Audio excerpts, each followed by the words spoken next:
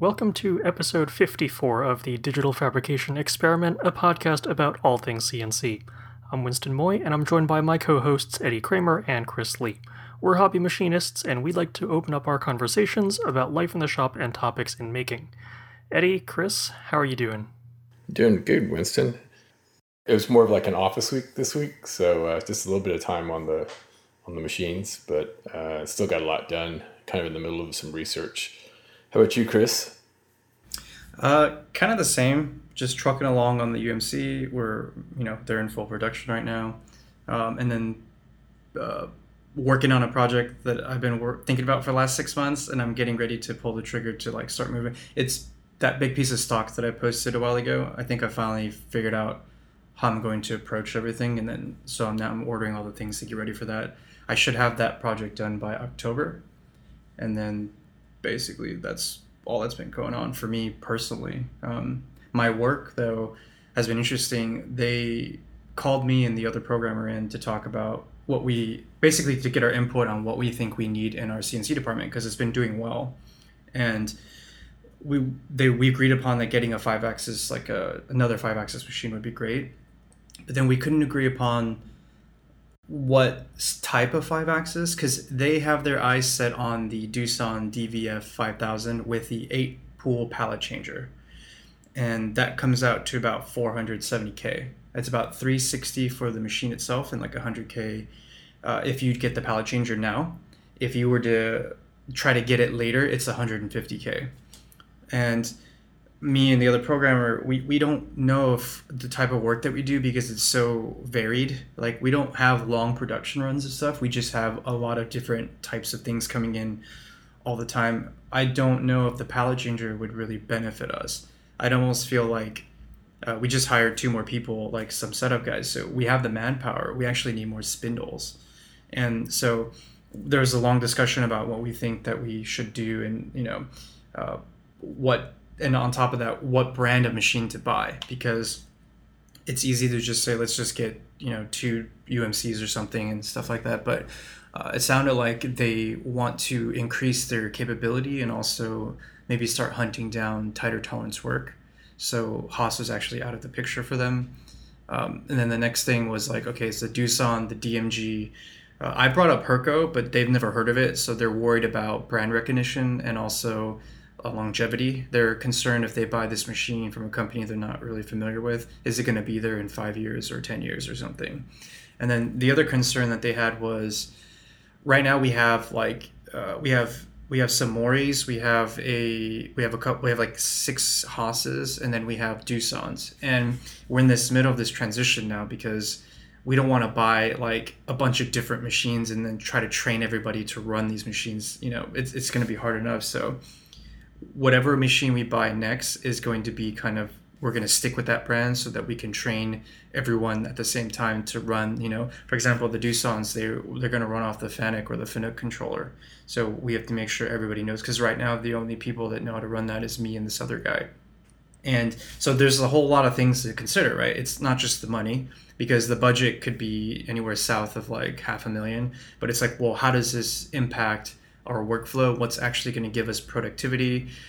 What about the training, making sure that everybody knows how to run this? And also, are we going to buy a good machine so that in the future it's not so much shopping anymore? It's okay, give me another Doosan, or give me more of these. So there's been a lot to think about and a lot to talk about, but it seems like to get what they want, which is they're really set on that pallet changer, the Doosan does come out ahead of its class because of price. Because if you try to get a DMG or whatever, we even looked at Grobes and Hermleys and stuff, anything like that, you're well into the $600,000 to $800,000 to get kind of the same style or the whatever, and with automation and everything. So ends up being a lot. And even though we have the work that could support that, they're not ready to take that deep of a dive, which is understandable. And I think for them, the Doosan being at that price range and dipping our toes into our pallet changer and stuff like that is kind of where they're leading to. But they are checking out a few other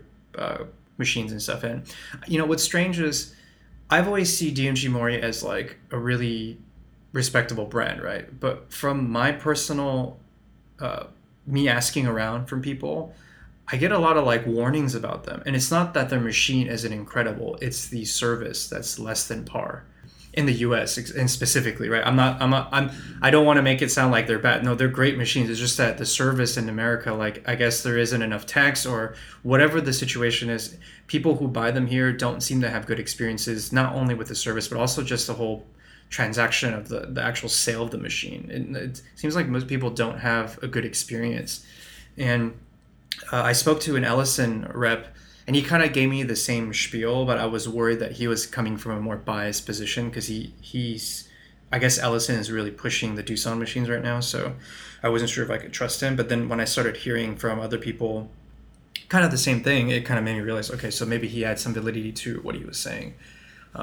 So yeah, I don't know. And there's, when you start, it kind of like, it's easy to talk about machines when you know your budget's like around 100K or 200K, but once we start getting into like the 350 and to 500, I kind of was lost. Like I wasn't sure exactly, well, what really differentiates these machines with each other, like the differences between 50K, 100K, between all these, like which one would you really pick? And then I guess it really just comes down to application or what you're trying to do. But when I go on these websites and I try to research or look, it's not very clear as to what, like what is it specifically. They almost, you have to talk to somebody and you have to listen to the sales pitch, I guess, to get the idea, or if you have someone that you can actually talk to that's unbiased, that give you a true opinion. I think that's always most forthright. But have you guys ever thought about these machines in these price ranges? Like, yeah, I know, like for 5-axis at least, as you go up, you start to get, fairly sophisticated and powerful controls that have some,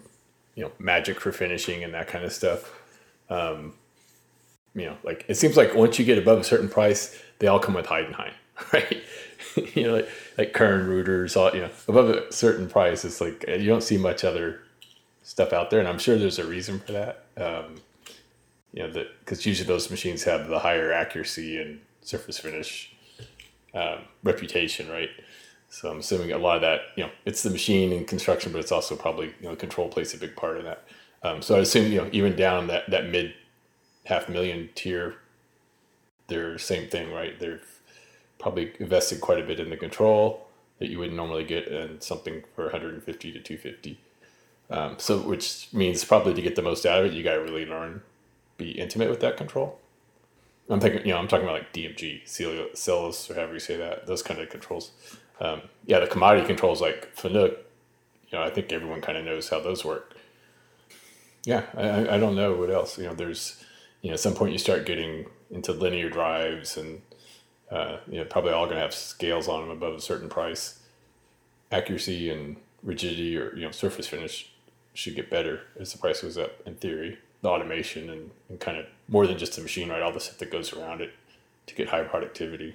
That's, pretty big investment too. Drives the price up. To add to that, which is the service, right? Like it's inevitable the machine's going to have an issue or whatever. Being able to have somebody come out and take care of it like fast is a huge thing. And I'm grateful that I live 30 minutes from Torrance and, Haas is out there. So if anything happens, they're out here in like, that same day pretty much if we need to. But I can imagine the DMGs having a problem and waiting like a week or something. Yeah, I mean, I don't have firsthand experience, obviously, because I'm not buying machines in that class, but that's one thing I don't think scales with price tag is like necessarily the level of service, right? That can be all over the place across the brands and whoever they're working with in the U.S. to distribute. It's kind of, there are stories out there, right? People spending a ton of money on machine and not getting very good service. So. And that's so like, isn't that so like crappy? Like you're a machine tool company and you spent your lifetime or whatever many years building up the reputation of your machine, and then it doesn't sell because people are worried that if they need service, like they can't get it. It seems like this ridiculous thing, right? Like it's hard enough to make a good tool and have a reputable brand. It seems pretty easy to just train a lot of people to have them ready to staff to like service and stuff. But I guess it's just region based, right? Well, I think that and like the high-end machines, if you look at their customer base, they're selling to Mercedes-Benz, they're selling to the big like Fortune 50 companies, right? Or the global equivalent. And they're probably all focused on that, on servicing those guys. Right. And then everyone else is kind of the next level down as far as priority. I'm just guessing, right? But I'm sure that plays a role in it. I'm sure when Audi picks up the phone or Porsche, they get pretty prompt service. Right, or GM or any of the big guys. But one of the stories I heard from it was this guy, his shop has 55 DMGs. And that's nothing to sneeze at, right? I mean, that's not like Mercedes or whatever quantity probably, but 55 DMG Moris or whatever, majority of them are 5Xs. And then it just took him like 2.5 weeks to get a service guy out there. That sucks, right? Like, we're just trying to buy one machine, so I can only imagine the totem pole we're on. It's hard enough to just worry about what you're buying, and now there's a secondary layer of concern of like, well, what comes after, right? So I think that's another reason why they're more comfortable with the Doosan, is because they have Allison backing it as far as support, and they're more nearby us. So if something does happen, like the guy will be out there, same day or maybe the next day or something like that. So when you start getting up into that price range and the intent and the business, right, what they need it for, then service is a huge part of like the equation, the buying equation. So because you're stuck with that, right? If you buy a big investment and then you're not able to keep it running or get your questions answered or whatever, that can be very very bad taste in your mouth. yeah So of course, and it's not easy to just turn around and say, okay, we're going to switch vendors. Yeah, that's tough, man. I mean, it's for me, it's they're the ones writing the check, but it was just we gave our input based on what we felt like would help the most. But they're doing the research and pulling the trigger. And actually, I'm really happy that these younger owners for my job, like my work, they're like going for it. Like they're not waiting. They're like, okay, we see the growth, we see this department being effective, like boom, here we're gonna buy machines, like we're gonna increase output, we're gonna drop the cash to do it, because I don't know, I've never worked for a company that's been this quick. Like we had a conversation about a month ago, and then the last 2 weeks they've been pulling me out of the shop, and we've been driving to these other shops with the Ellison rep, and we've been looking at machines in person and asking questions from the owners and stuff like that. They were kind enough to let us come in and chat with them and see the machine running and stuff. So it's been exciting to see that they're willing to just like get on it and go. So this is a first for me as far as seeing that kind of speed as far as for growth. So I'm excited to be there. Are they're primary aerospace machining, right? Yeah, I would say majority of our customer base is like the big aerospace companies that you've heard of, and then military is a big one as well. Okay, yeah, I don't know about the military side. I would think aviation right now is they're kind of hurting, right? So it was funny, like, so that happened when it happened back in like February, March, when it shut down. I was concerned, but we've never been busier, and I guess it's just like a different field of it or something, but it hasn't affected us luckily at all. We've been more busy than we have been prior to when I started. It's more so that we needed to hire more people to come in and help run the machines and do different things and stuff. So yeah, I mean, even before COVID, like Boeing was kind of shut down or half shut down with the and I'm not very well versed in that, but we have most of our stuff is from Boeing still. So I don't know if they have like multiple divisions or only one of the divisions was not doing well. I'm assuming they have like a space division and a commercial flight division, and then I don't know if they are military and privatized. So I don't know what specific division it is, but we still do a lot of work for them. Yeah, and they still got to keep whatever they've sold up in the air. So I'm sure there's replacement parts are huge work no matter what else is going on until the airlines aren't flying, then which is what's going on. Right. Then I don't know. But yeah, I was just kind of curious about that. It's good to hear that they're investing, because that's a good data point, and see a bad data point. So yeah, every month they tell us this is how much we shipped, this is how much we made. They tell the department so that we can track our growth. So we know, like, hey, we did really well this month, keep it up, or we didn't do as well as we did the previous month, we can be more efficient in these areas and stuff like that. And after kind of hounding them for like a couple weeks now, I think I finally convinced them to switch all of our machines to like a 0-point system, whether that's 5-axis or Lang, or I don't know, we'll figure that out. But I basically showed them a video of me swapping 2 vices on my machine, like 2 setups, and I did it in like 55 seconds or something.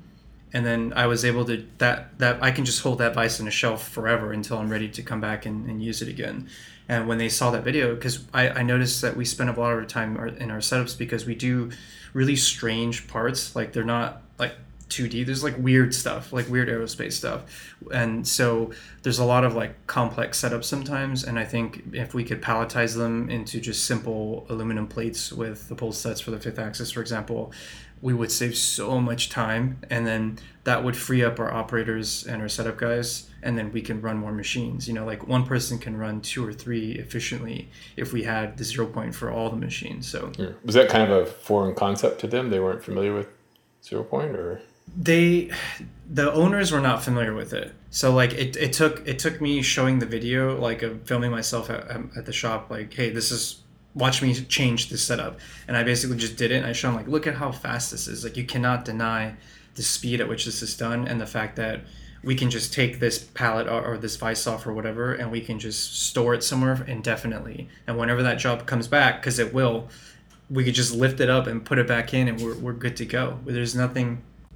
The program is still stored in there. Everything's done. The guy just pulled, like, and then that guy is now free to walk to another machine and do the same thing. And like, we can basically double our efficiency easily, like without even trying, just by changing to the setup. So I finally got them aboard, and then we did some cost analysis and stuff. So we're probably moving into that as well. Maybe when we get this new machine, we'll change everything over, but it's going to take time because they have like, 30, 40 years of old fixtures and old way. We have to figure out how we can transfer over to the new 0 point eventually. But yeah, it's cool that they listen, like that they actually see the, like, and it's just refreshing because it's not always like that. And I'm sure a lot of people who are listening can relate. Like, sometimes there's a good way of doing something or a better way, and sometimes they don't listen, or for whatever reason. But it's nice to know that they hear me out, or not just me, but even everyone in my department. We all kind of spew the same thing.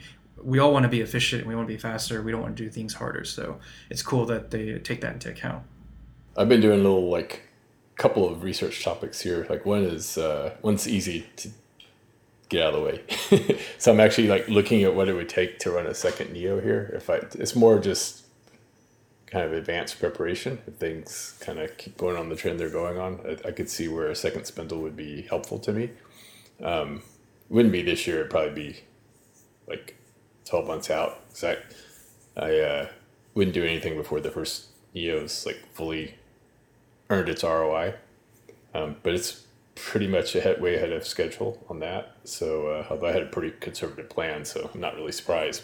Got to look at my power budget. I'd probably need a bigger compressor, which is more amps. So it's like, I don't know if it's really doable. I think at best I could put a second Neo in here. I don't think I could put like anything else in here that draws any more power. The Neo is actually pretty light power demand. It's all the other equipment around it it's a little bit heavier, the compressor and the vacuum pump when I need to run that. And I need to upgrade the AC. Like, I need to go to a mini split in the garage. So that's more amps, right? Although I get some back from shutting off the mobile unit. But yeah, so I'm just kind of doing power budget kind of accounting, I guess, right now. And I have my electrician back out here. We're going to kind of just talk things over and see how far can we go with the current location. And so at what point for you would be the pivoting point to be like, okay, I need to move out of the garage and into a real shop? My plan is, if we get to that point, is we'll just move houses, basically, because that's where we live. It's not far. Like, I could drive 12 miles and be out in a different county that's outside of the expensive metro school district, so property taxes go way down.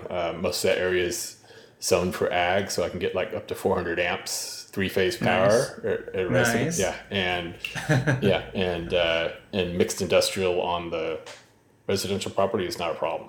In some of those areas, if I stay outside of an incorporated neighborhood or so, which is not hard to do. We're like right on the edge of our metro area, and then it's all boonies behind us or north of us. Beautiful boonies. It's the hill country, but so we actually, we looked last year. We almost pulled the trigger on a place that had a shop built on the same property as the residence. Just wasn't the right house for us, and actually the shop wasn't quite what I needed. It was like really low ceilings. It was a woodworker, right? So he had big routers in there, but I couldn't run didn't have enough ceiling clearance to run a VMC without poking holes in the ceiling. So, but he had 3-phase power like everywhere. Huge air compressor and vacuum system, and it was a really nice setup for like cabinet making. Same kind of gig as me. He was all one man shop and I guess he was making furniture or something. Okay, so I figured you would have thought about it. Yeah, because I really like the convenience of having the machines where, just walking out from the house, like getting up in the morning, walking. I don't really want to have commercial space unless, like, I don't see that working for me, or I don't see myself being as productive. Like, that would hurt my productivity.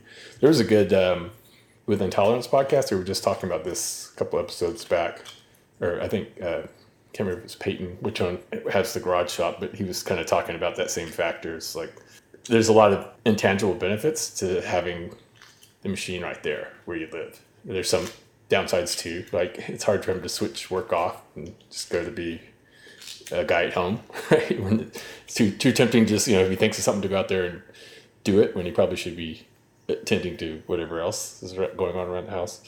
So that's sometimes an issue here too. But yeah, for the most part, like, I don't think I'd be quite as happy with the setup if it wasn't right next to everything else where I spend my time, right? So, yeah, I don't see myself ever having employees. So that's, if I was going to grow that way, then I'd definitely be looking for commercial space, obviously. But I'd rather invest in robots than have a payroll.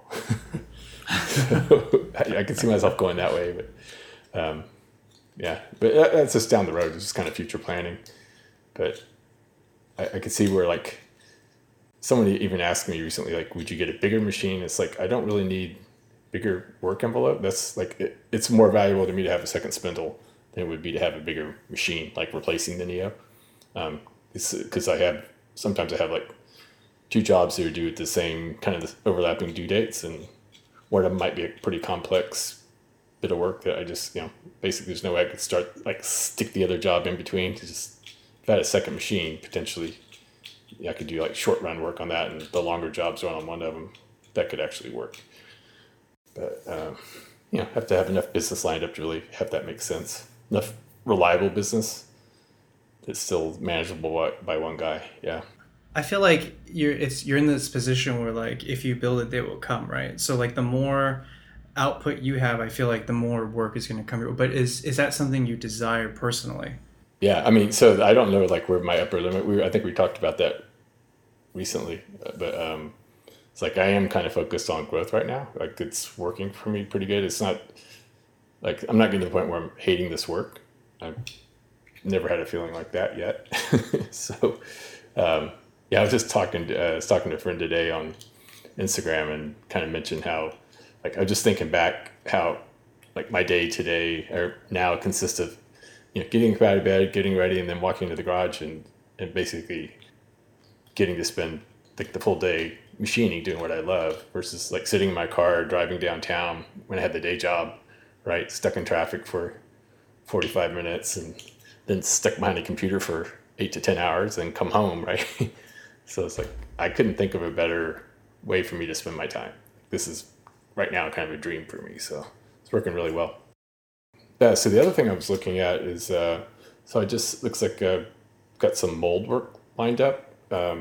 It's basically making master molds in aluminum and Mix 6 for ultimately, casting silicone food safe molds.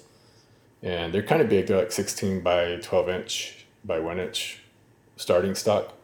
Of course, surface finish is very important since they're casting silicone. So I'm just starting to kind of research like how to get the best surface finish in that kind of aluminum. So MCD obviously would give me mirror finishes. So I'm going to be doing a little bit of research on MCD, getting some pestils in, and then there's some other diamond coated tools, right, that work well for super finishing aluminum. So I'm going to kind of get those. I think they're a little more affordable. They don't give you mirror finishes, but they give you good finishes. It might be good enough. We'll have to see what the client says. What did you learn? Right now, all I've been doing is talking to people to get some vendor names to talk to, tooling vendors. is MCD. Other than I know, Datron sells. They show it on social media every once in a while. Their 14 millimeter MCD looks like a fly cutter. It's basically a facing mill.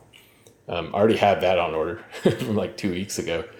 But what I really need for this kind of stuff is MCD, like small ball nose mills for doing ball finishing work on aluminum. And I know Dixie, like all the companies I know of that make them are in the EU. There's one in Canada that Marvin told me about, so I'll be talking to them this week. The trick is with a lot of those other companies, it's not easy to find a supplier in the U.S. for some of those vendors. So the big MCD tool maker that I know of is PH Horn, which you can get here, but they're expensive. So and I'm going to look at I think Zeka has some diamond tooling. It's not MCD, but I think it's either PVD or PCD. I'm not really sure. So I'm just starting to research that. But several sources now for small ball nose mills look like they're probably primarily for the watchmaking industry that I think will work well for this application. Do you have a specific surface finish target that they call out in the drawing, or are you sort of just eyeballing this? Well, they haven't given me like an RA. I don't know if they know that term, but they know what they want. Let's put it that way. So it's going to be more of a empirical or subjective, I should say, right? So I'll machine samples. They're happy with what they've been getting, I think, but they're excited to find out if we can go better or what they've got so far from other suppliers. So that's what we're gonna, So I'll be making them hopefully something that's as good as what they've been getting, and then over time we'll work on developing other processes that maybe give them something better. Are you going to invest in a surface roughness tester just so that you can at least quantify for yourself what each finish is? I'm going to talk to them about that. If if we get to the point where we're really in the weeds on this stuff and we want to start characterizing it, that's already on my buy list down the road. They're not cheap, so it's kind of I basically used my profilometer budget to go buy the height gauge because I needed that more urgently. So a lot of that kind of stuff, it's like the right customer comes along and either their work, demands it and they're paying for it through volume or whatever, or they actually just say, we'll fund you to get this, which I have had that happen for some stuff. We need you to have this, so go get it. That might push me up to getting it sooner. I think ultimately I will have one. I've only had 2 customers that had actually called out RA specs. And both of them, they checked it at their end, and I was okay on it. Yeah, it would be nice to know, because I would have hated to have sent them something and they said, oh, it didn't pass on RA. So I think the worst thing is you do such a good surface finish and it's too good for their call out. And then you have to figure out how to worsen your surface finish. Yeah, actually I was thinking about that with the mold. I'm not sure a diamond mirror finish is really the right thing for them. That's one of the things I was actually talking to the customer yesterday. They're not sure. So they do take these molds and they do some post machining finishing on them. I don't want to say what they do, but they do change the surface a little bit. They don't anodize them. They do some other stuff, but I think with the mirror plus what they do, it would actually be probably really good. But I do kind of worry there's things you can do, right, that doesn't, it can be too shiny, right? It doesn't, or not shiny, but it scratches easy. That's one thing. It's they probably have a way to change that, but what material are they using? Is it silicone? Mix 6. Oh, were they casting in them? Yeah. So they're food molds. So the only problem I see with mirror finish in silicone is it will stick like hell to the molds. So unless they have a way to unless you're putting in ejector pins or you're doing something like some kind of blowout, air blow to get it off, it's going to stick pretty crazy. But even if you provided them a mirror finish, they have ways to basically rough up a finish. Either they bead blast it with something to get it to texturize so it doesn't stick as much. There's a lot of mold tricks that you can do to kind of assist in that. So it's not that big of a deal, but it's just typically you want to do it without it, just because you don't have to. It's like not having to spray an extra thing in there, right? It's for process reliability. But they should be able to figure out ways to do that, or to give you the RA requirement for what they need to get it to done. So I mean, is this like a hand mold type thing, or is this like a press where it gets automated ejection? Or no, it's like think of kind of what you would see on like the DIY silicone casters, you know. Oh, okay. It's a food mold, so they're basically okay. Yeah, pouring a mold by hand, and then I'm assuming it's by hand, and then peeling it out of the mold, and that becomes the production mold, right? The rubber or the silicone. Then your mirror is probably going to look really good then, because if they're just pulling it off, it's going to reflect whatever surface that is. It'll look perfect. And these are like the products are like, I think hard candy or gummy candy, which surface finish is pretty critical to get that right look, right? So nice. Last thing I want to see is like the 6mm single flute tool mark across the face of the chocolate with that. Adaptive gummy. There you go. That's a little CNC treat. So I like that. I recently just got a vacuum forming machine. I might try and intentionally leave some surface finish marks in there, and then make my own chocolate molds. That would be pretty awesome. I second that notion. So anyway, I mean, I don't want to give away too much details about this company, but no, it's fine. Yeah, nothing proprietary, but it's exciting. It looks like it's going to be pretty steady work, and it's going to push me in an area that I really want to get better at, surface finishing. I'm ready for a deep dive on that. Even if I fail on some of the stuff, that's still good data for me, right? Because it may not work for them, but it may work for the next customer that has some crazy requirement, that really does need the mirror finishes, like way down at the bottom of the cavity, right? Or I can't reach it with the face mill. So no, I struggled with that the last couple of weeks on the wheels, trying to figure out how to get better finishes on these interrupted cuts of the wheel face. And like I was having... Don't use diamond tooling on that. Just don't use MTD on interrupted cuts. No. Yeah, I did use the PCD wiper insert, but that was instructed by the Mitsubishi rep to try it. So he gave me the go ahead, and I told him like, if this breaks, you're sending a new one. He's like, it's fine, don't worry, it's gonna be fine. I'm like, all right, because the thing wasn't. I mean, it wasn't cheap, but it wasn't super. It was expensive-ish, like $125 or something for one insert.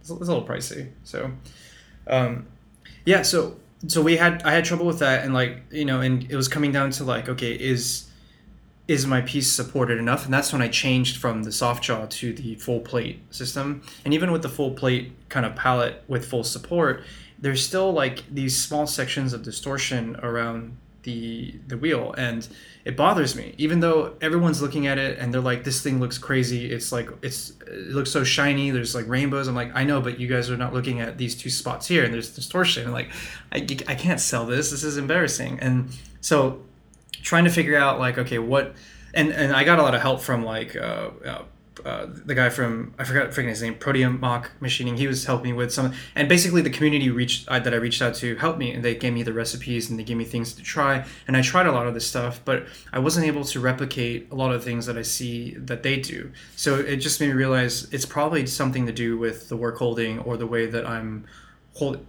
machining in the work holding itself, right? So I've been looking at more fully supporting it, putting things underneath, or even in vibration dampening substrates, even if it's something as simple as double-sided tape, it seemed to help quite a bit. And that was shocking to me because I didn't think I'd need to go back to that way of work holding now that I've moved on to this machine. But that stuff helps, and also one of the things I noticed was the guy from Rapid Prototyping Machine, the Mirror Man, basically, his table is basically like an acrylic plate, and he uses double-sided tape underneath all his basically his mirror stuff. So it opened my eyes a bit about, it's probably because he's got those two vibration absorbing things that he does dampening, basically he doesn't, and so that when the cutting force goes into the part, it doesn't go back up and distort it in any way. If you're looking for really fine surface finishes, even like very small amplitude high frequency vibrations are going to mess that up, right? Wouldn't normally be a problem, but if you're chasing that perfect finish, that's where you're gonna even the little stuff like that's gonna mess it up. So it doesn't surprise me. So, you know, it's been a lot of that, a lot of testing. Like I sat down for like an entire day and basically started at like 1K RPM all the way to 14. And I did different depths of cut, different radials, different types of passes and stuff like that to try to see if I could get finishes. And it got really good, but I'm still not happy with it because there's sometimes they would leave this little distortion or something. But just, you know, getting my mind around really looking at every single aspect of what you're doing. And this is all face milling, right? some of it's face milling. Yeah, yeah. So, you know, the 3D contoured surfaces and ball finishing and stuff like that, it was some of it was part of that as well. But I got that to work a lot better than I'm having more trouble with the face melt than I am with the other stuff. So I'm wondering, is a 40 taper too small for a 3-inch fly cutter? Is my next suspicion. Yeah, I was gonna say you should just get a big old like, fly cutter. No, I figured that would be the answer, right? But it's not though, and I'm wondering, is the 3-inch too big for the 40 taper? Should I be going to like the 2-inch so that it's the diameter is not so far away from the center line of the spindle, right? So I don't know, this is all like me theory crafting and like trying to figure out what exactly is the issue and stuff. So and tram on the machine is a big factor on those kinds of, at least on the face mill, you know, large diameter face mills. Doesn't take much deviation from perfect to mar that all up. Right.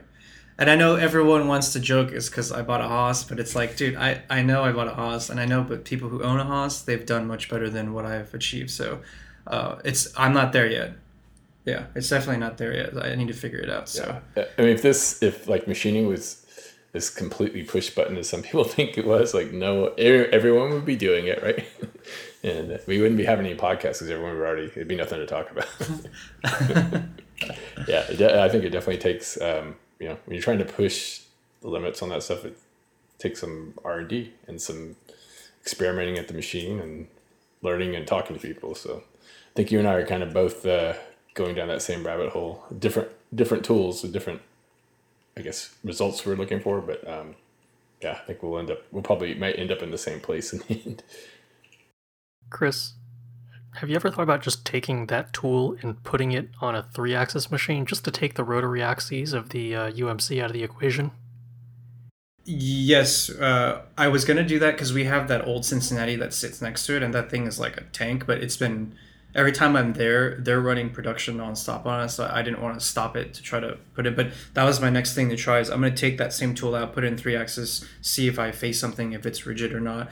And then actually we got an invite from Herco to come out to their Fullerton offices. They just set up one of the new 5-axis machines there, and I was going to bring my 3-inch fly cutter with me and like use their machine and do a fly cut on something just to see, like, is there basically ruling out any variables with the tool itself so that I can be at peace of mind knowing, okay, it's just me and I got to figure something out. It's not because of the 5-axis or whatever it is. So I'm going all, I really want to get like as close as I can to like a quote unquote perfect finish. And I want to do it on this machine. So like they were nice enough to do that. To let me go out there in a few weeks and use their machine to test around and also just learn about the Herco, because I know about it and I've seen what Dr. Phil can do with it, but I've never been in front of one. So it was cool of them to let me come out there and check it out. So I'll take advantage of that while I'm there. So I was going to ask you guys, I know you sort of led into it, Eddie, with your talk of the second spindle, but I personally have been running into a lot of different issues in terms of just efficiency in the shop. So I've got a couple machines down on the shop floor at Carbide 3D, but I also have my sort of like live streaming filming studio upstairs. And just there's a lot of little things that bug me. Like I don't have a duplicate setup of all of my tools. Like I've got to bring my calipers up and downstairs. Sometimes I find myself without like collet wrenches.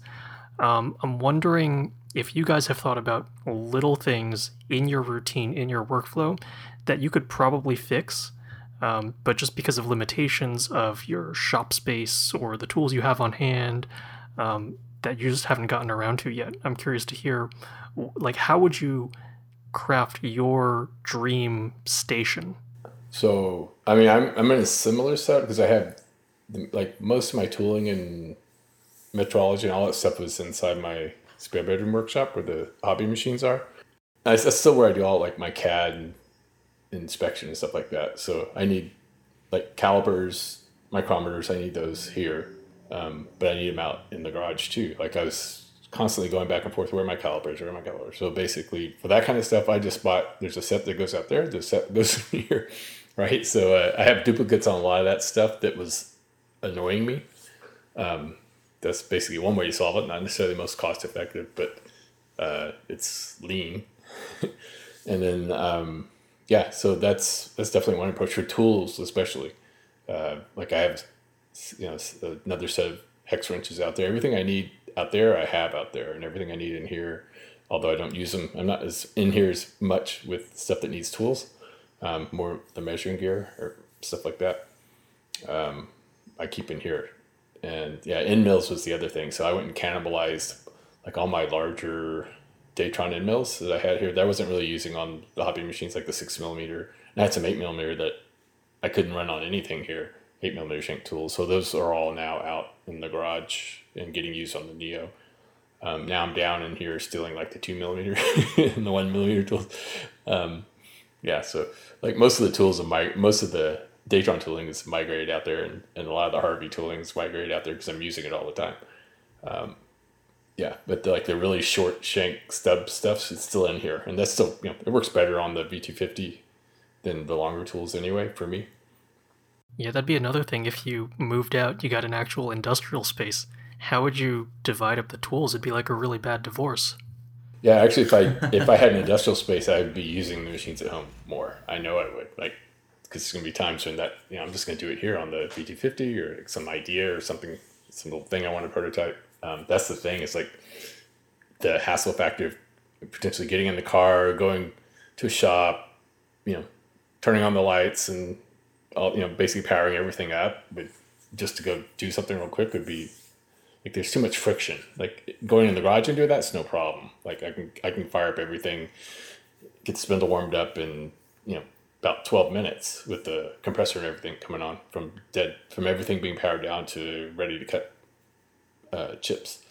So and you can do all of that while eating breakfast, which is fantastic. yeah. Now basically I can get out of bed before I even take a shower. The machine's spindle's warming up, and I'm taking my shower and shaving and everything. And by the time I'm all done with my little morning constitutional, we're ready to go. So that was kind of what I was talking about today earlier. It's like I love that. So I think I don't see myself in a detached remote space that I have to drive to. I don't think so. I mean, at least I hope I don't. I hope there's a different solution that works for me, even if I have to get bigger, which means probably bigger house or bigger land. I should say, not bigger house, but that would actually work. Either land or just another garage bay.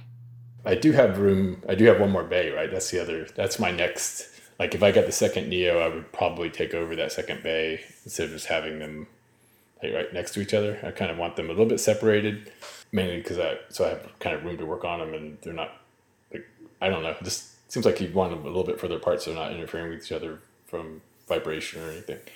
I doubt that's really an issue with that machine, but would they need their own vacuum pumps, or could you share them? Yeah, I'm assuming I would need two if I'm going to do vacuum work holding on both of them. That's one of the things. So either definitely would have to upsize my compressor, and probably I need amps for that and amps for a second vacuum pump. I think it's 2 horsepower. I can't remember what I'm using there. But if I got a bigger vacuum pump, I'd have to run it all the time. Well, I guess I would. Well, I don't know. It'd probably still be the same amps. I don't really. I'd have to do a little research. See it. Does it make more sense to do 2 separate pumps? Actually, it probably does, because then I've got backup too if something goes wrong. Right now, if my vacuum pump goes down, or I have to send it in for rebuild, that's kind of that would be a big impact to my productivity. So I got to think about that. Probably should have a second one here, spare. But, same thing with the compressor. You start to really rely on those things, like the ancillary equipment. It's usually where I have more problems with that stuff than I've ever had with the Neo. So not with the vacuum pump, more with the compressor, but down is down. If any of those go down, I'm out of business for a while. Oh, I was going to ask you guys, well, we'll get to it in a minute. I want to, while we're still on that surface finish topic. So this is probably more for Chris because you work with bigger machines. What's your strategy for floor finishes in aluminum? Like I always had, or not necessarily floor, but any flat area that you can't, it's probably too big to get it like a face mill into.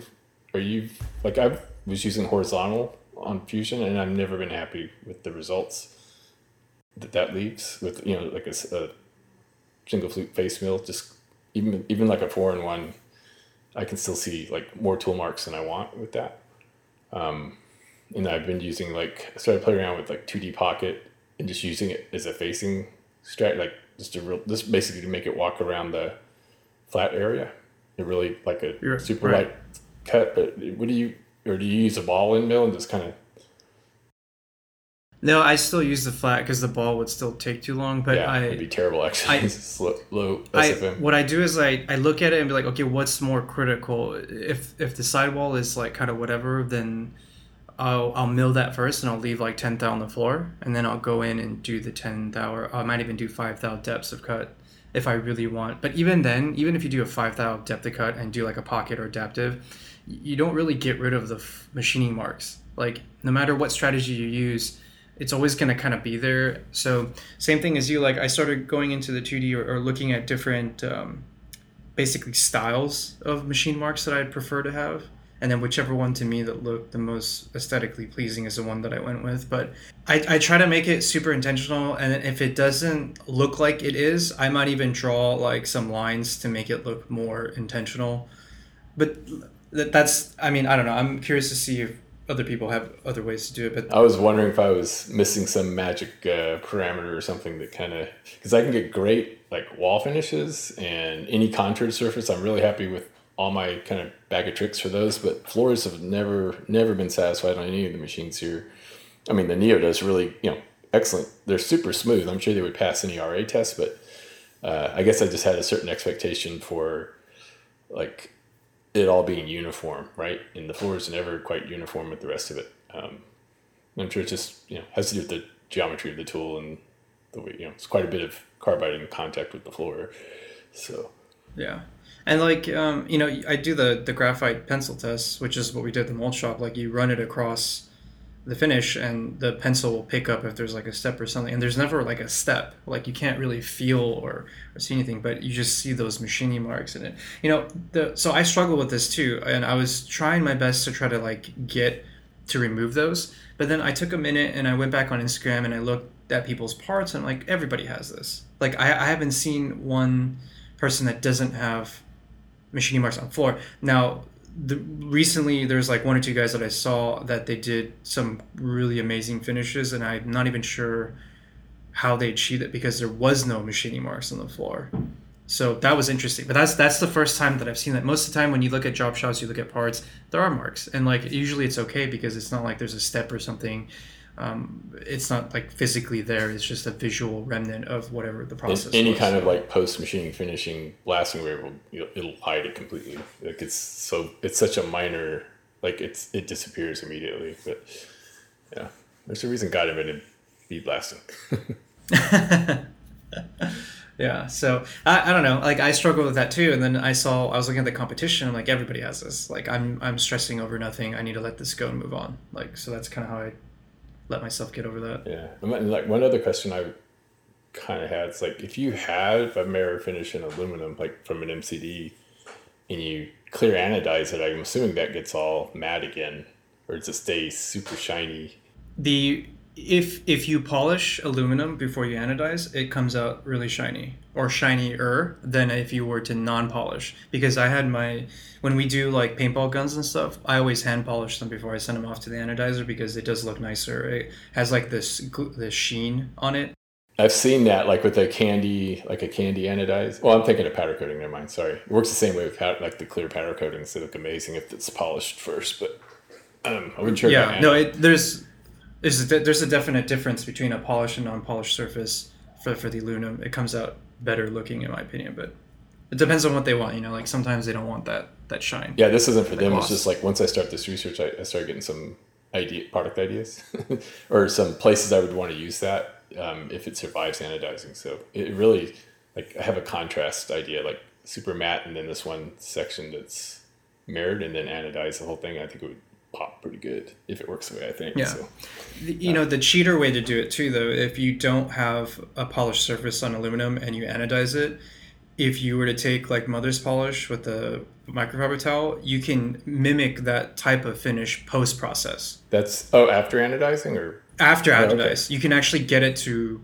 gloss a little bit with the mother's polish and stuff. So, but this effect is more enhanced if it starts as polished, though. But obviously, if you don't have that, you can get away with it by polishing it post-processing. We've done that as well. It doesn't last, though, of course, right? Because you're on the exterior now. It's not part of the anodized process. Yeah. So Winston, you were talking about, so shop efficiency. So one of the big things, I forgot to mention this earlier, that I spent, I think it was last weekend I was working on this, spent some time in Fusion designing some organizer, like end mill organizers for my tool drawer. I told you I've moved I had everything pretty well organized inside, like the spare bedroom. I was using these, they were from Amazon. They were like these there's acrylic eyeshadow holders, organizers for women. And they were like perfect size for the smaller, like the kind of end mills I would use in the 2mm single flute. I think they're like 30mm or maybe 32mm overall length, and they fit perfect in there. Because I keep all my tools in the original case where I can. Just helps me identify them because not all my tools have serial numbers on the shank. So if they're just loose or like don't keep them in the case, like I would never know what they are unless I prefer to keep them in the case anyway, for a lot of reasons. So anyway, I had this my organization was kind of organized around keeping the cases separated kind of by tool size. But now, like with the Neo, I'm using much longer tools. They come in a bigger case from Datron, so like they don't fit well in the store-bought organizers. And plus my tool drawer out there is really low profile. Like I couldn't even shut the drawer because the tool's sticking up too high. So anyway, I had to redo my whole thing for the tools out in the garage. And I decided I'll just whip something up in Fusion and 3D print it. And I have like a really slow old printer, so I used I had to like pretty much make a space frame, like minimalist tool things, and it worked out really well. They print fast, even on my printer, and I can size it. The model's fully parametric, so I can size them for the cases that I use, and the number of subsections I want in each tray and everything. And I have the whole drawer now perfectly filled edge to edge with these things. And today was the first day I've actually went out and using the Neo after I organized it, and was having to kind of live with that system. It's like so good. It's like way better than I was counting on. So, and I stuck the models up on Thingiverse, and like a lot of other people are downloading them and starting to see them pop up on Instagram. So that was kind of good. When I designed them, I was kind of focused on making sure the various Datron tooling cases fit in them. So when I set up the parametric model, I set it up to let me control the internal dimension, basically make sure I had enough volume in each of the sections to hold the various tool holder cases. But Rob Lockwood reached out. He liked them. He's printing some for his toolbox, but he really wanted to control the overall dimension of the tray so that he could measure his drawer and then adjust the model and have it fit perfectly, so it filled the drawer edge to edge, or tile enough of them that the whole drawer would be covered.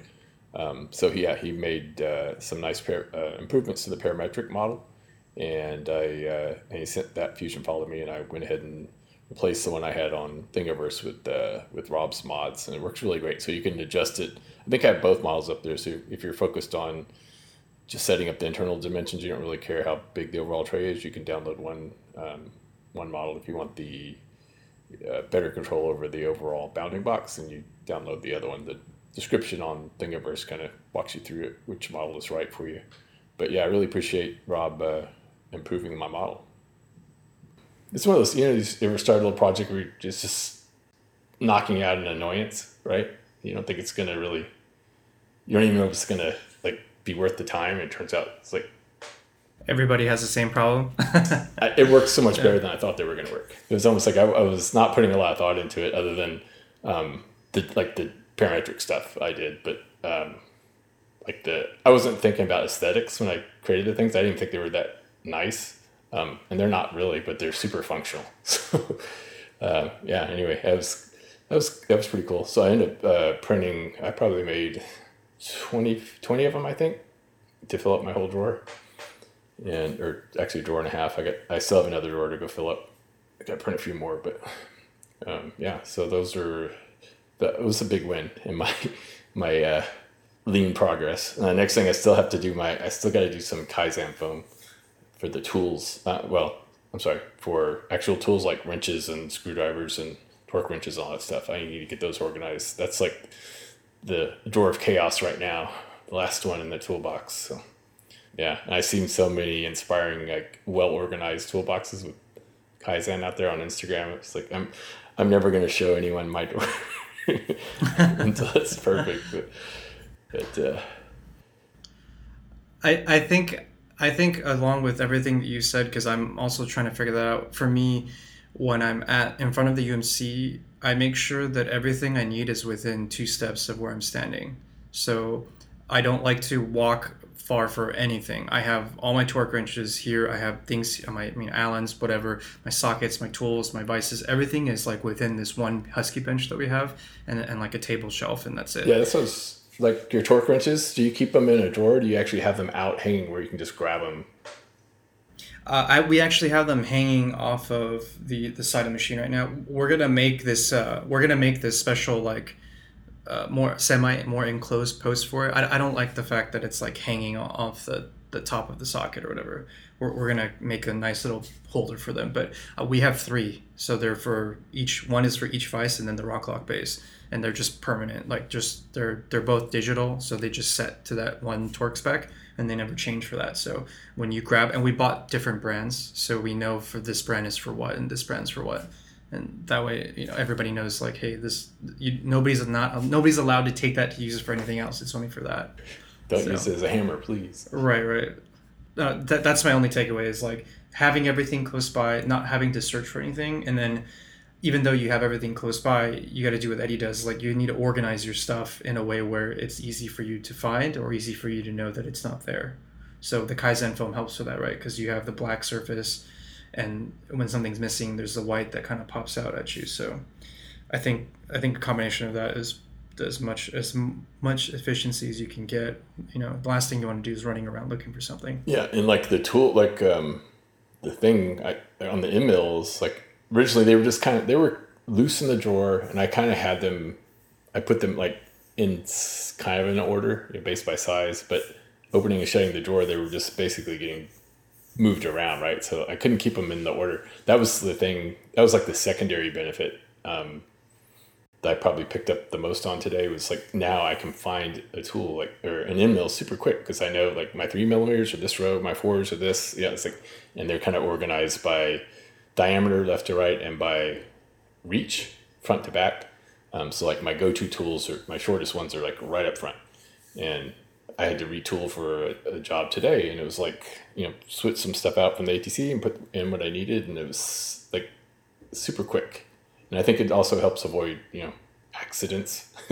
Grab the wrong tool, put the wrong one in the wrong case or something like that, if everything kind of is in the right proper place. But anyway, getting back to like Winston, your question, I would say, tackle the things that are annoying you. That's a sign, right?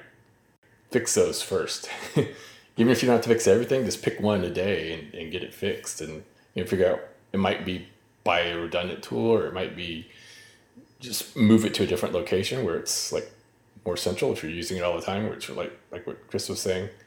But you don't have to do them all at once. Just like, that's what I've been doing pretty much since March, is kind of working in the shop, seeing what's not working as far as efficiency, and then making some changes, and then you kind of get on to the next thing, right? Ideally, yeah. Yeah, it's been a few that I've had to back out because, okay, this isn't going to work. It was better before, right? Like bad change, but you'll come up with like what works. So, but yeah, some of it's experience, right? You have to kind of be doing the bad process for a while to realize this isn't working. You have to get to a point of just deep loathing of just a really specific problem, at least for me, before I take action. There's a lot of little things about my CNC enclosure that I've been rethinking. Like I keep some of the wrenches that are hanging right off in front of my machine, but because my enclosure is basically the width of my table, whenever I lean in certain areas, my lower body just presses against the wrenches and knocks them off and things like that. So little things like that, I usually just like overlook, like, oh, like I'll put it back this time, but I never get around to actually fixing the problem. So Yeah, you'll get to a point, at least if you're like me, at some point, it's just like it's like that spring cleaning thing. It just, all of a sudden you snap and like, we're not doing anything else till we fix this. Like my shop vac's the next thing. So, so my cleaning routine on the Neo is, for the most part, I brush it out or brush the aluminum into the pan. It's super easy to clean. And then hit it with the shop vac to kind of get the chips in the places I can't reach with the brush or whatever. That's like kind of my daily post-job cleanup. I don't use compressed air on it to blow anything around. So, but the shop vac is like, I have a big one. It's pretty powerful, but it's like, so it spends this whole day sucking up aluminum chips. Not so good for it. So I've got some, experimenting with filters, and cleaning it out is a mess with chips and dust, and especially fine finishing aluminum dust is kind of a mess. So I just recently switched over to like a bag, and the first time I'll be changing that's probably tomorrow. So I haven't even looked since I put that bag on there to see if it's actually, doing its job. So we'll know tomorrow. But that was like one more annoyance, hopefully solved. And yeah, I think the next thing is Kaizen foam. I'm rethinking that. It's kind of funny. I print all these tool drawer things. Now I'm kind of rethinking that whole roll around cart that I use near the machine. So I might kind of, I like the concept of it, but I want one with, this one only has 2 drawers. Like I want one, pretty much a full toolbox out there. Because I'm almost full. I know I'll be adding a few more tools. So that's probably the next thing I invest in after the mini split. I gotta get that before the summer's over. You know what I'm saying? I'm talking about the AC in the garage. Yeah. Like, if you wait until winter, you might get a pretty good deal. Yeah, if I wait till winter, then I won't think about it again until summer. But actually, plus I want to kind of find out pretty quickly if I'm going to have issues with the current draw. Like, I think I have enough for that, because like I said, I'm giving back some amps. Like the net between what I run now and the mini split's not that big. It's a little bit, I think it's like 6 more amps to run a mini split with the right capacity for that garage. And it'll have a heater, or at least a heat pump, to kind of keep the humidity out of there, even in the winter, or keep it from freezing. Like, I figure you can go about this in 2 ways. You can either pile on all the issues until you reach a tipping point, and then you just kind of like bang them all out, or you spend like an hour or 2 a week solving minor problems for efficiency, and then it can also feel less daunting, I guess. Yeah. The second one works all. I mean, that's a good strategy anytime, right? Because you don't have to invest too much in it, and you'll pretty quickly see benefits, and then you'll still have every once in a while to stop and do the big reorg, the purge, the big fix. But it doesn't eliminate that. But yeah, I think you'll be happy. It definitely like improved morale in the shop. Let's put it that way. I mean, you've heard everyone say, it's like, why didn't I do this sooner? That's like the first thing that comes out of their mouth after they've made one simple like efficiency change.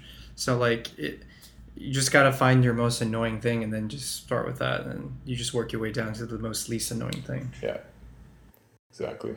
Yeah, and if you have things that are like could potentially cause expensive problems or mix-ups, then that's focus on those too. Like one of the things for me is the collet adapters on the Neo. Like there's the 1/8 inch one and the 3mm one are close enough that you could actually put probably a 3mm tool in the 1/8 inch collet and not realize it, and it's not going to work once you get into the cut.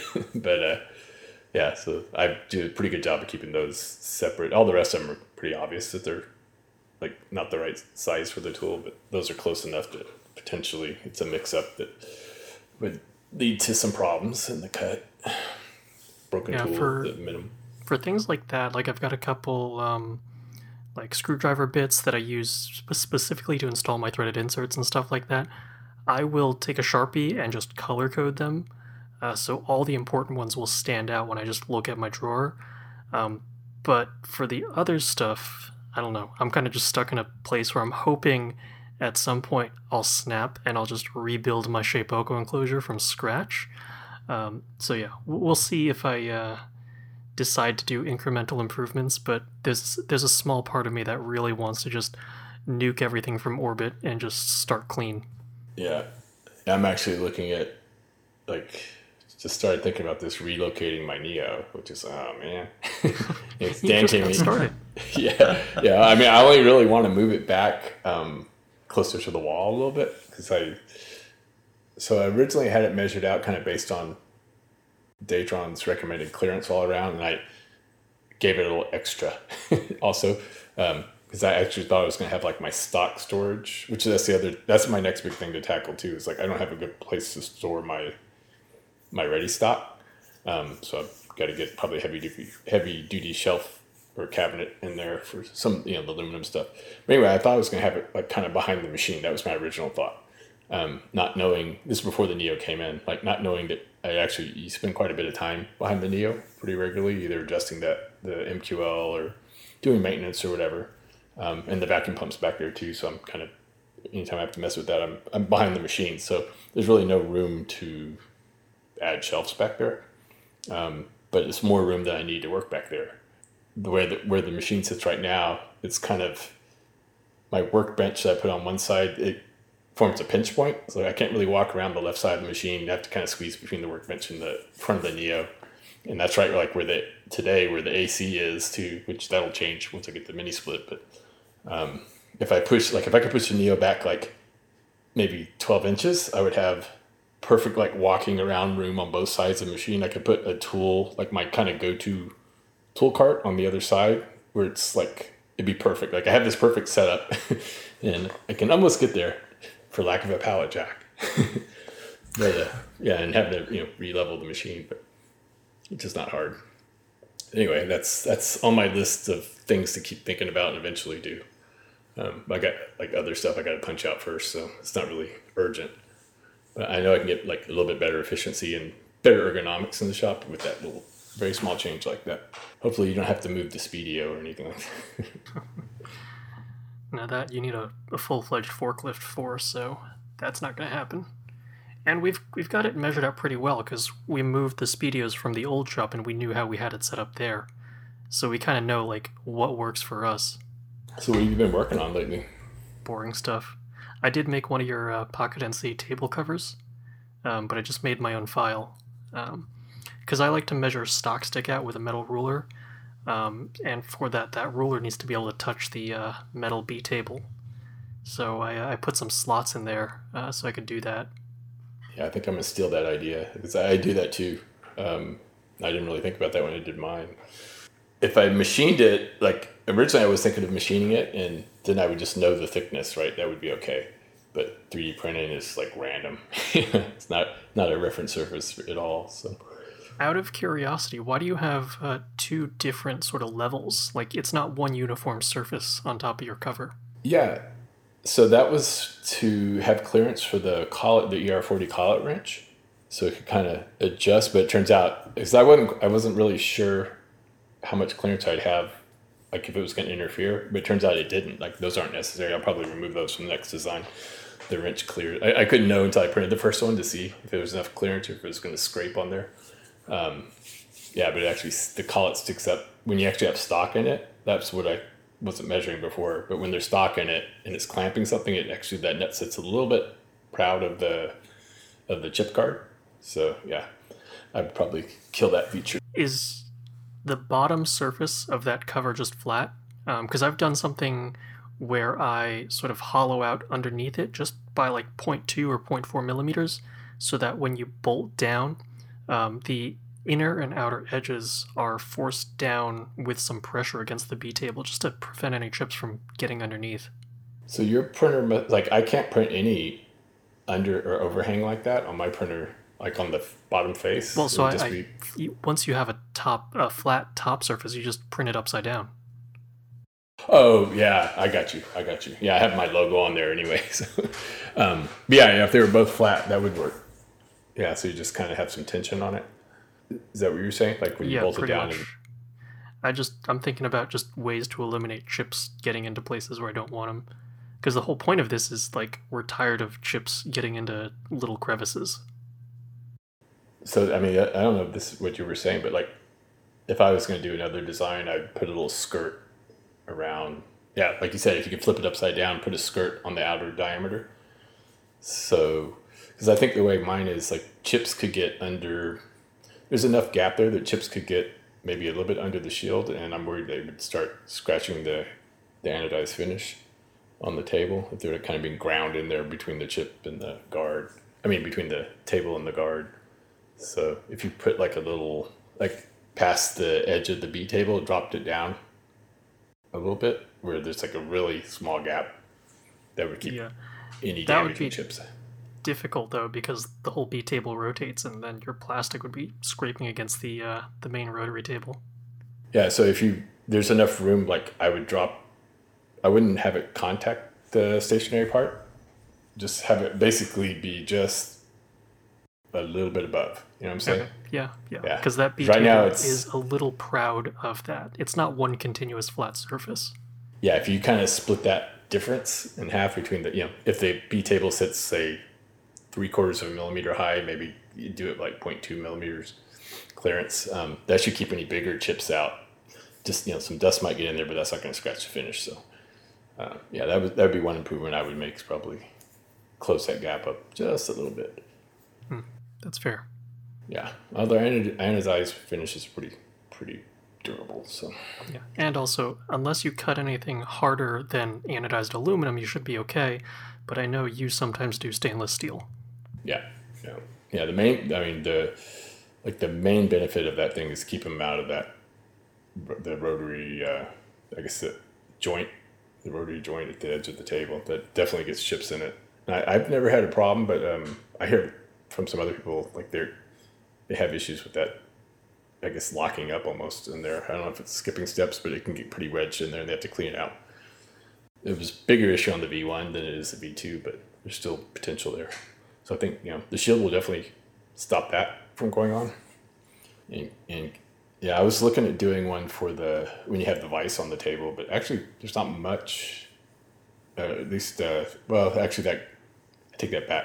That joint, that rotary joint's still exposed, but the bolts, like the other thing it's supposed to do is help keep the chips out of the fixturing holes, and that's already pretty well covered by the vise mount. So I kind of gave up on doing a version for the vise adapter. It just didn't look like it'd be worth it. It's all right. It's not like you use the vise anyway, because you've got that fancy tombstone. Yeah, so I'm just looking at tailstock, trying to figure out, I think I'm going to need it to build the tombstones on the Neo. So it's like, I just kind of look at the stick out. It's like, I think I would get a better result with the tailstock. I think there would be some flex, especially if I want to have a hollow core or something. Like I'm still thinking through my design on Neo made tombstones for the Pocket NC and for the Neo. But that's like I'm way late on that stuff. Too much going on here. So you had any fun projects? I know you've been mostly tied up working on product development stuff for the day job. But basically 100% tied up with that. We just had, they're not complications, but the scope of the things we need to tidy up before we ship it have increased slightly. So that's on top of the workload of, hey, do a bi-weekly live stream, and hey, we need some videos on X, Y, and Z. So I haven't had as much fun time as I want, but I have had to start thinking and planning ahead. So those SpaceX Dragon capsules that I was going to sell, I figure a good time to sell them would be August 2nd, when the mission where the 2 astronauts actually went up on the capsule are coming back. So that would be a good time to try and just wrap everything up and put out some more content about it. And I have had like a couple more like sponsors reach out, and I'm like, it has been a really good excuse to actually force a project to rise to the top of my schedule, because otherwise I probably wouldn't let my focus leave work. And it kind of gets boring when you don't have something of your own to look forward to. So just having little things planned out in the calendar, like, hey, I've got to get myself to wrap up one of my own projects in the next 2 or 3 weeks, has been just something to take my mind off just like working on Nomad 3 drawings. Are you going to send Binkin and Hurley a couple of them? You know, if I could actually get in contact with a public affairs officer who could guarantee me that they would get one, I might actually send them a pair. That'd be pretty cool.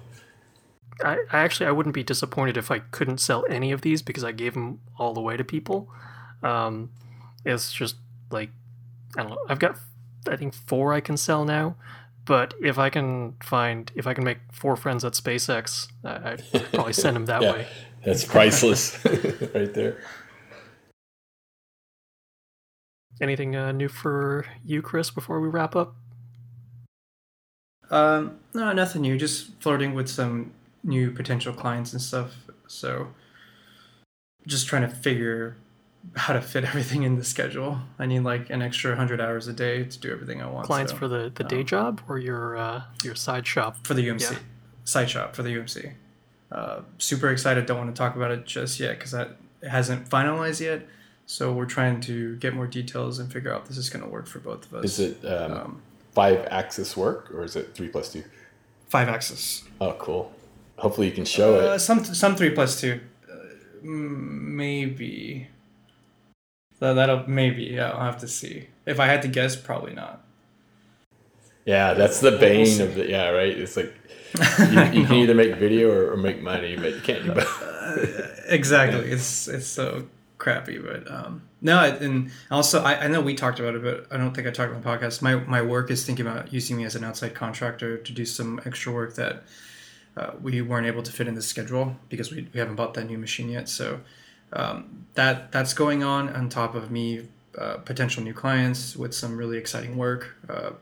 And then I have one personal project I'm working on, and my due date is October. So these are the 3 things that are kind of swirling around during my week.